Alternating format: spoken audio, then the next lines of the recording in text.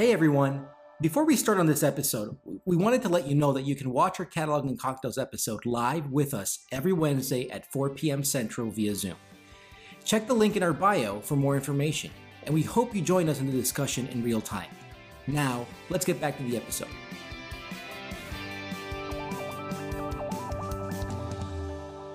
Hey, this is Catalog and Cocktails. It's an honest, no BS, non-salesy conversation about data with tasty beverages in hand. I'm Tim Gasper, Director of Product at Data.World, and my co-host is Juan. Juan, do you want to introduce yourself and also kind of pass over to our guests? Yes, good afternoon, everybody. I'm Juan Cicada, the Principal Scientist here at Data.World, and if you're a regular an attendee, you realize that I'm in a different place today. I'm excited. I'm in my new bar. One of the things coming out of COVID or from COVID is that I've been spending my time not flying, but I've built a bar. So this is gonna be my new my new area where I'll be hosting this, and I am super excited to have this episode because we're gonna have the authors of the book Semantic Web for the Working Ontologist. We have all the authors. So we have Dean Alamang, Jim Hendler, and Fabian Gandon. All of you guys. Dean, how about you kick it off? Introduce yourself. Hi, well, I'm Dean Alamang. I think a lot of the folks here know me. I've been doing semantic web stuff for a while, and in the first edition of Semantic Web for the Working Ontologist, I learned everything that Jim Hendler could tell me about it, wrote it all down, and here's it's now our third edition is coming out. And one of the things that has always bothered me about the first couple of editions is that we had all these data sets and all these queries and all these examples, and we didn't have a way we could just easily host them all and have everything people come and give them a try. And that's to my mind the biggest innovation in the third edition is that now anybody who wants to can do that. Well, how about here next to my screen I see Jim. Howdy, I've been doing semantic web probably even longer than Dean has. Indeed, yeah. Anyone else here? I think. Yeah, I think you're gonna take the prize, Jim. Well, for those who don't know, the seminal paper on semantic web in the Scientific American is authored by Jim Hendler, also with one or two other people. Just one or two other people, yeah. But anyway, it's a pleasure to be here, all, and it was great. Finally getting, Dean and I for a long time were putting off doing a third edition. We kind of needed two things. One was someone else to join us, which we'll get to in a minute. But the other thing was really enough new, cool progress stuff happening. And we really felt the past 2 or 3 years, a lot's been going on. You guys were a piece of it. So it's great doing this as our initial kickoff. Awesome. And we also have Fabian. Hi, I'm Fabian. I'm really happy to join Dean and Jim for this third edition. So I think I wrote my first RDF triple in 1999, when RDF was the first recommendation and RDFS was not a recommendation yet. And I was really happy to join the Dean and Jim, especially to work on the linked data chapter that has been added to this new edition. All right, Very exciting. Question for everybody, right? What are you guys drinking? I'm going to start off. I'm drinking just a little bit of rum, straight El Dorado, 15 years. It's a rum from Guyana, which I'm really enjoying lately. So I've decided to do a classic margarita. I'm not a big cocktail fan, but margaritas are one of the cocktails that I like, with lots and lots and lots of salt, as I'm a big salt fiend. And so that's my cocktail tonight. Nice. That's a fancy looking cocktail glass. Yeah, I got that at a secondhand shop. It cost me 75 cents. It's like, yeah, I can't beat that. So I had to travel out of town for the first time yesterday in a long time. Drove 5 hours, had a 10-minute meeting, and drove 5 hours back. So I'm drinking Coke to stay awake. And I hope, Fabian, you're joining us from the other side of the ocean. So hopefully you're are you winding down or ready to go to bed? As a French guy, I feel like I should be defending some French wine, but unfortunately it's 11 p.m. here, and I don't drink alcohol, so I will stick with herbal tea. All right. Well, we also have, I don't want to forget about our co-founder of Data World, Brian Jacob. He's gonna. There's an interesting story behind all of this, and I'm gonna kick it off with that. But Brian, how are you doing? Sure, great. Thanks for introducing me, Juan. Yes, I think I know most people here as well. And like Juan said, Dean's been an advisor of the company from pretty much since there's been a company. So there's a story kind of tying into the book around that. I'm drinking a rye mule, so rye whiskey, ginger beer, and lime. Nice. So let's start off. So this is the third edition of the book. Why a third edition? Like, why is this now the time? I mean, Jim, you said second edition was enough, and usually you don't see a lot of books coming out in a third edition. Yeah. Why now? It seems to me that the third edition of a technical book is actually pretty unusual anyway. So it's kind of as a testament to how I think semantic web is coming into its own about now. And part of it's the interest around knowledge graphs and graph data and so on. But honestly, we made the decision before Gartner was saying that knowledge graphs are back they're back into the trough of despondency again. But we really we're sort of gathering up momentum with things like Shackle, things like linked data, things like advances in schema.org. Schema.org is actually more recent than the second edition. And in some sense, so is Sparkle. So, but during the third edition editing, we realized that there are actually things in the second edition about Sparkle that did not make it into the standard. So there was kind of just this growing groundswell. But as Jim alluded to, the real straw that broke the camel's back, as it were, was Fabian coming in and saying that he felt that a sort of a linked data aspect of this was really lacking in the first two editions, and he was, of course, correct.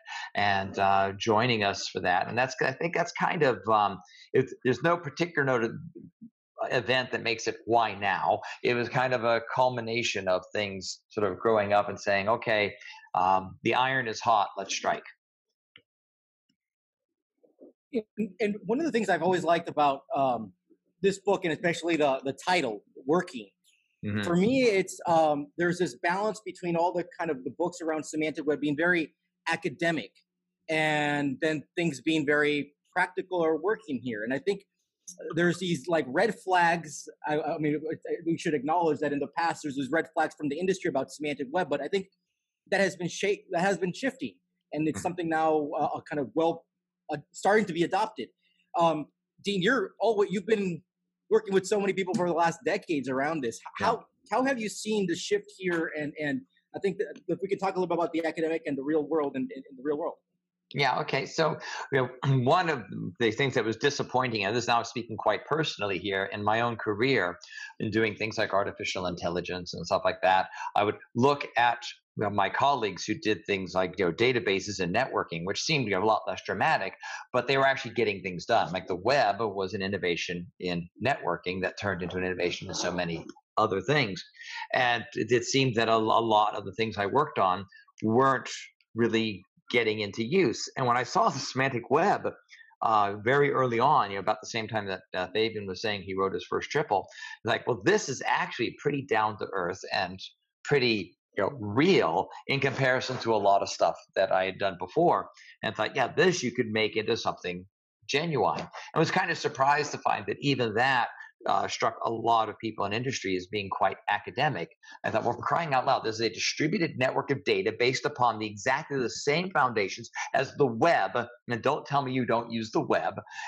This is as real as it gets. Now, here we are 20 years later, and interestingly, that same message is still pertinent. In fact, just yesterday, I had a meeting in a very large bank with someone who has really recently been bitten by the semantic web bug. And he even mentioned that he was teaching his grandmother to suck eggs to say this to me, but he's talking about, wow, the bank's data can actually be a distributed resource. It doesn't have to sit in one place. We can use the technologies of the web. It's like, I'm not even going to take credit for saying that early on. I mean, Tim Berners-Lee, Jim will tell us how long he's been saying that, but it's been longer, even than Jim has. And so this is an old idea. And to my mind, the semantic web was always a working entity. And we were working with it from the very beginning. Now, in terms of actually watching the industry change, because now I've got any number of customers who have semantic web applications working in production in real industries. I can list a bunch of them, and you can follow me around conferences where I talk about this stuff in banking, in media, in pharmaceuticals. This is genuinely real stuff. And one of the choices of putting that subtitle in really was that both Jim and I at the time were saying, this is coming out of academia and research, but this is real stuff. And that's why we made that choice. And in some sense, I think the choice has been a self-fulfilling prophecy. The people that the book attracts are people who are interested in that difference, and then they start to actually do the real work, and that makes it happen. But certainly in recent years, my dance card is completely booked, and I know yours is as well. There's a lot of work to be done out here, and I don't want to do it all. I want to teach other people to do it, and hence a third edition.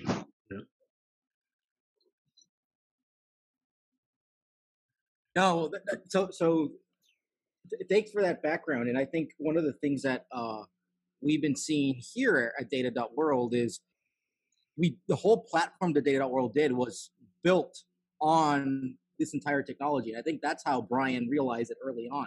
I think that's how I see the dots being connected.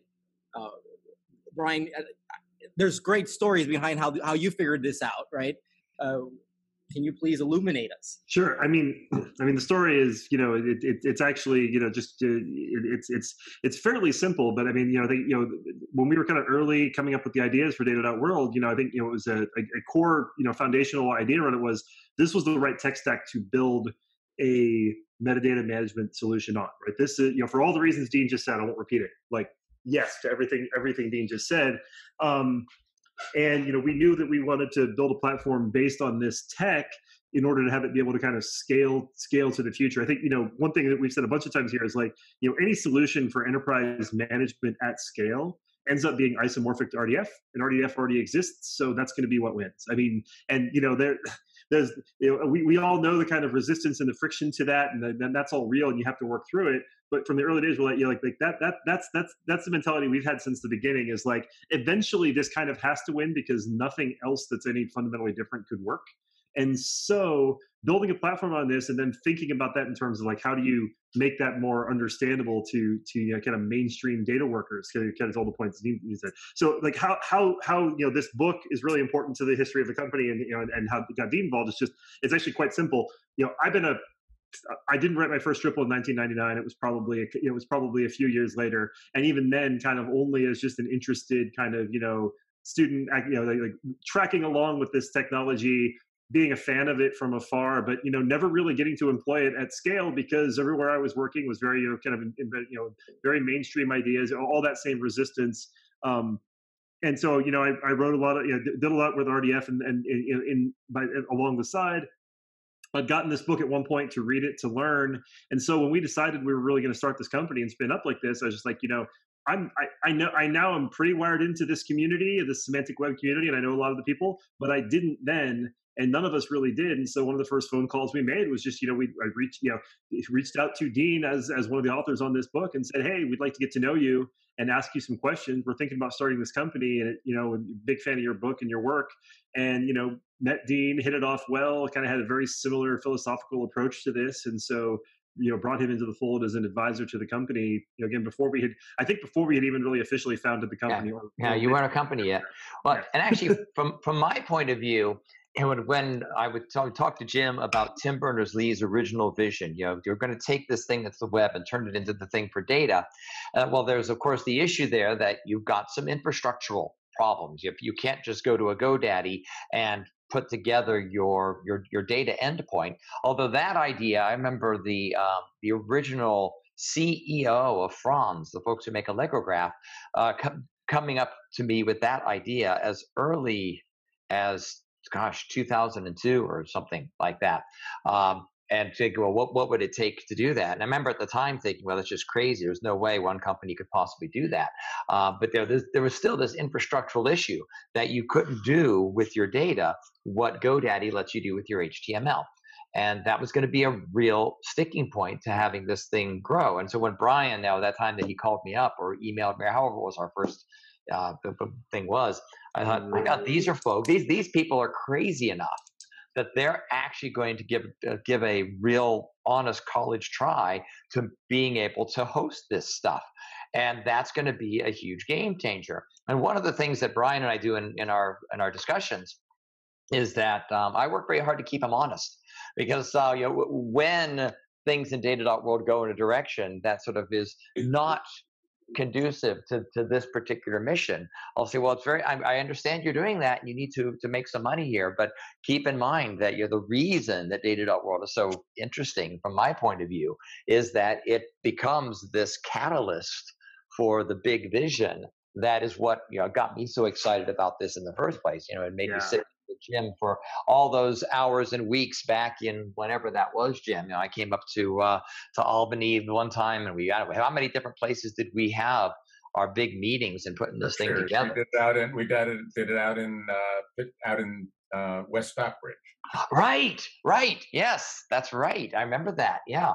And we had a couple of them in Maryland, I think, early on. I mean, the book was actually born, to my mind, in a hotel bar in College Park, Maryland. Do you remember this, Jim? I'd been doing this course that we were doing, the Top Quadrant.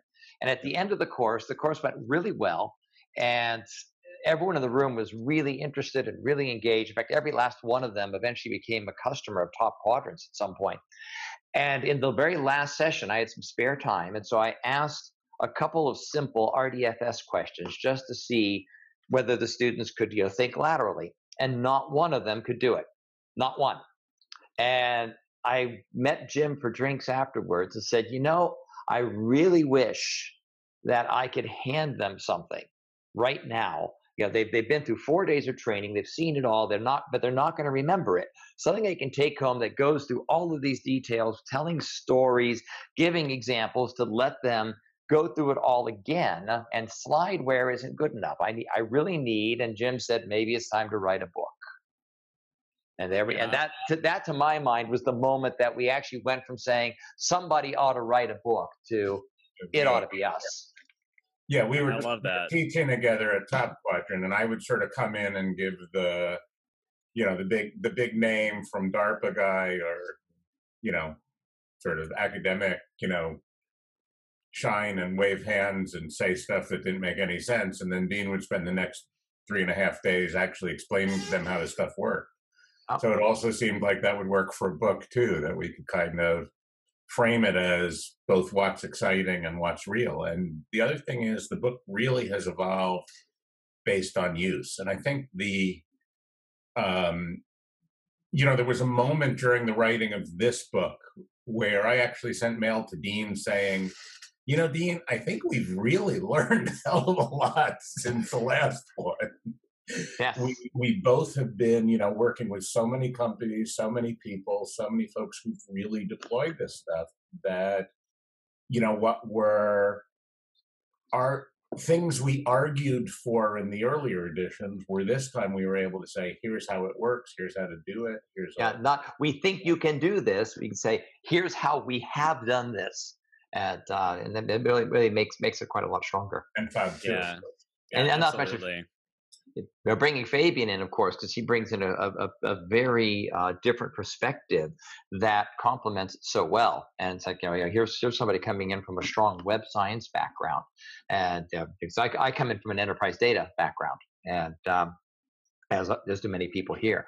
But Fabian comes in with this really strong web science background, and that's really, if you're talking about the big vision of the web can happen inside your enterprise, then that's really the angle that you need to bring in. And so Fabian did a great job with that. Yeah, and that's actually a really great segue, because I think one of the topics that we're really interested in that that I think y'all are probably have a really amazing perspective on is, how this book has started to become applied and affecting enterprise data, and, very curious from y'all's perspective,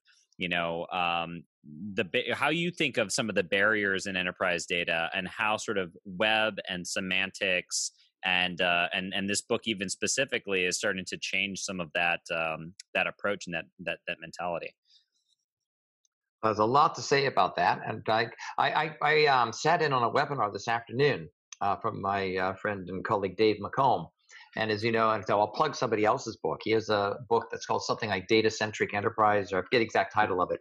But he has this thing he's been pushing about data centrism. And his talk today was quite insightful, in that he's taking, again, this idea of the web and running with it, where you put the data at the center, and you're really thinking about your enterprise data in a completely different way. Rather than the applications driving it, each one of them having their own little data, you let the data drive it, and the application, they're sort of the secondary things around the edge.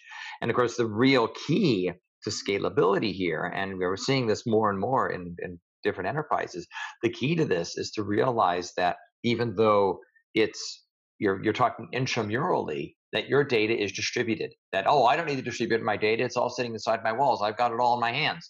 Well, actually, you don't.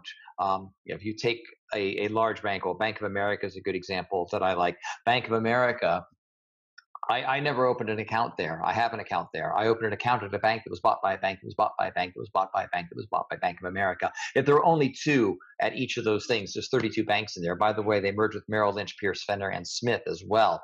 How many banks are there? You literally hear banks talking about their thousands of databases, their millions of columns, their hundreds of thousands of tables that they need to manage. They're as massively distributed as you can imagine, and they need an incremental modeling approach to what they're doing. And I've sort of lost track of your question now, Tim, but I think I'm still online. Maybe it's the tequila.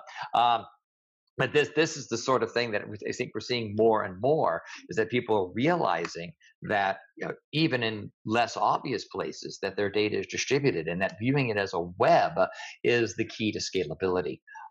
You can build yet another fabric, yet another warehouse, yet another lake, but there's always going to be something around the corner.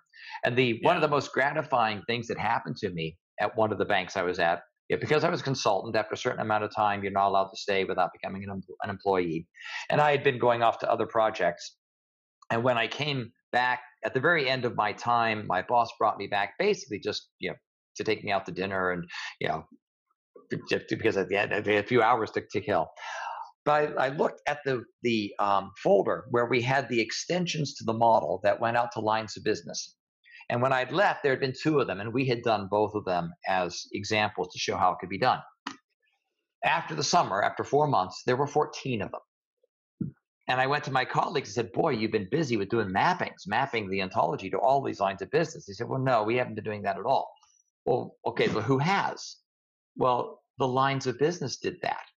We set up a model that was sufficiently central to the business, and we had a really good tech writer who wrote up the documentation, and the lines of business were motivated to join in, and so they did it themselves. And that is the real success story, right? That you actually that's the same thing that the web happens. Gee, who wrote all those web pages? I'm not going to write all those web pages. No, you're not. The people who need the web pages write the web pages. That's exactly what happened in the bank, and that's a pretty old story. It's like 2012, and it's just happening more and more in different industries and different enterprises. I mean, that's really incredible, and that, I mean, what I'm kind of hearing is some meta themes here in terms of barriers are kind of, you first mentioned kind of integration and interoperability kind of being one big thing, which is happening at major sprawl in some of the larger, especially financial institutions and things like that. Scalability and performance, sort of being able to really handle large, not just data, but particularly connected data, connected concepts. And then it also sounds like you're talking about participation, right? Actually being able to involve a much broader set of people in the conversation. That's right. And then I think that third one is really, when you look at the web, why is the web the largest information system in the history of our species? And it's exactly that. It's participation. People compare the web to the Gutenberg press, but in some sense, it's really a lot more important than that, because the press still meant that information was controlled by a small group. And now the idea of the web is that you're actually opening that up and democratizing your data in a way that is really completely unprecedented. One of the things that I've been seeing and talking to a lot of folks in these large organizations is you want to be able to kind of balance the centralization versus decentralization. Mm-hmm. And I think the model that I'm seeing over and over, I'd like to get your input on this, Dean, is you want to centralize kind of your core important metadata, and it's not all the metadata, it's a core one. Like, you should not have to go redefine what is an employee, a customer, what is an email. But then other things, you want to just go distribute them. And then at the end, as you were mentioning, it's like the lines of business will be it's in their interest to align their data to the core metadata so they can be basically good citizens. So that's the way you decentralize things, and everything gets connected. But you still want some centralization on the metadata side. That's how I've been talking to folks about this. I wonder, what do you think about that? Well, I guess I sort of see a tension. And actually, I want to take a slight issue with something you said about being a good citizen. Yes, it's good to be a good citizen, but this is not altruistic. This is actually enlightened self-interest. You're joining in because you get out of it more than you put in. But okay, leaving that. That I see a sort of a tension there, that you want to have certain things centralized, but part of the issue is that they might already be distributed. You actually have competing metadata schemes in your enterprise already.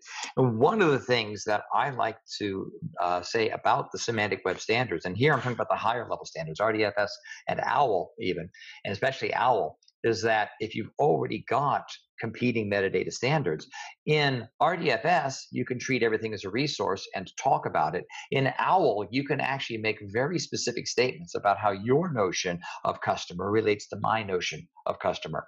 And you can, to some extent, have your cake and eat it too. Yes, you want to centralize your metadata. Sometimes you can't always do it.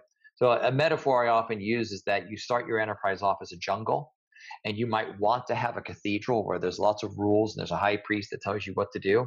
But the fact of the matter is, you're going to live most of your life in the jungle, where you've got heaven knows what going on in your enterprise. And I see the semantic web as being your survival kit for the jungle. You're going to be living in the jungle, but at least you can talk about how your metadata comes together. If you do centralize some metadata, you can talk about how that relates to your legacy systems and so on. Yeah. So you can actually continue to survive on your way to whatever your idea of the halcyon state is.